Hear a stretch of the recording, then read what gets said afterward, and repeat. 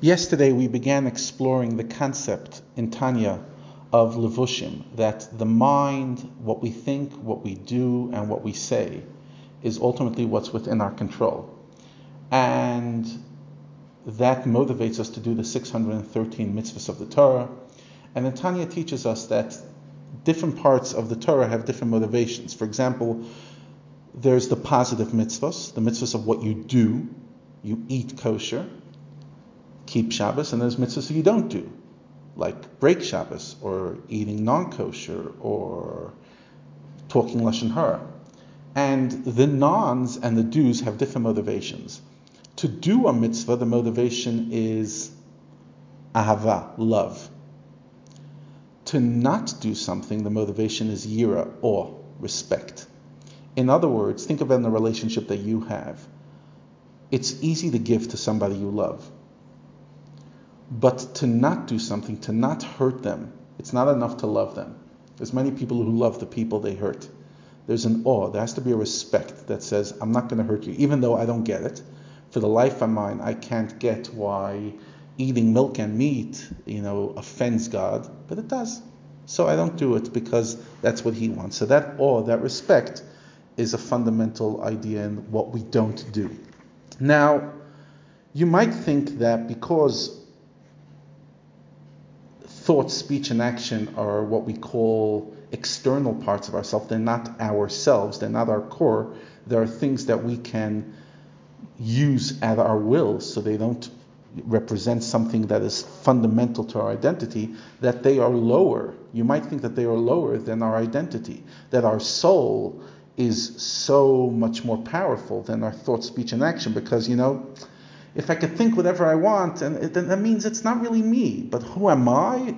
That's much more important. But he says no, because the fact that you could do Torah and mitzvahs with your thought, speech, and action means that they are the vehicles, they are the vessels through which Hashem manifests Himself in your life. How does Hashem enter you? Through your mind. When you study Torah, Hashem enters your brain. When Hashem tells us to say words of davening, He then enters us through our speech, and so through our action. So God is infinite. God is obviously beyond any level that a human being could comprehend or ingest within themselves. So only Hashem can set the parameters of how we bring Him into our lives. And what does He say? He says, if you do this mitzvah, then I bring you into the life. Then you bring me into your life. If you don't, then you don't. And this is, by the way, a very, very strong argument that people don't give enough attention to. People say, you know what? Ultimately, I'm a Jew the way I want to be. And that's true. There's nothing wrong with that. But if you're in a relationship with God, if being Jewish is not just about a tradition, but it's a relationship with God, you don't get to define the relationship. It's like coming and saying, I love my wife, but I'll buy her pink flowers. The fact that she doesn't like pink, I don't care. But I'm expressing my love. But that doesn't work that way. If she doesn't like pink flowers and you're buying pink flowers, then you might be expressing your version of your love for her, but you're not showing her love. Because she wants white flowers or red flowers. She doesn't want flowers at all. So me coming and saying, I love God, but I'll do it my way, then God just, again, I'm not trying to play the harsh fire and brimstone Jew. I'm talking from an intellectual point of view. God's saying okay, you love me, but then why are you doing it your way? That's not called love. That's called you loving yourself. And you're deciding the terms of relationship based on your definitions. But a relationship by definition is, what do you want?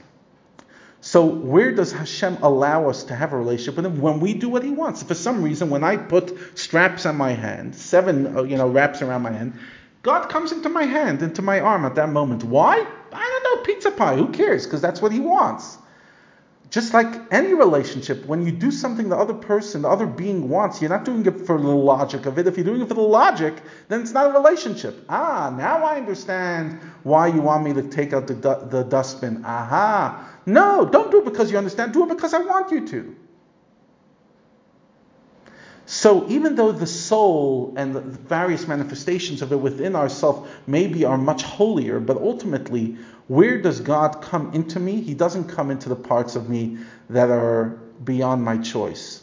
God comes when I choose to use my mind to think Torah, when I use my mouth to speak Torah, when I use my body to do mitzvahs. It's at that moment that God manifests in me.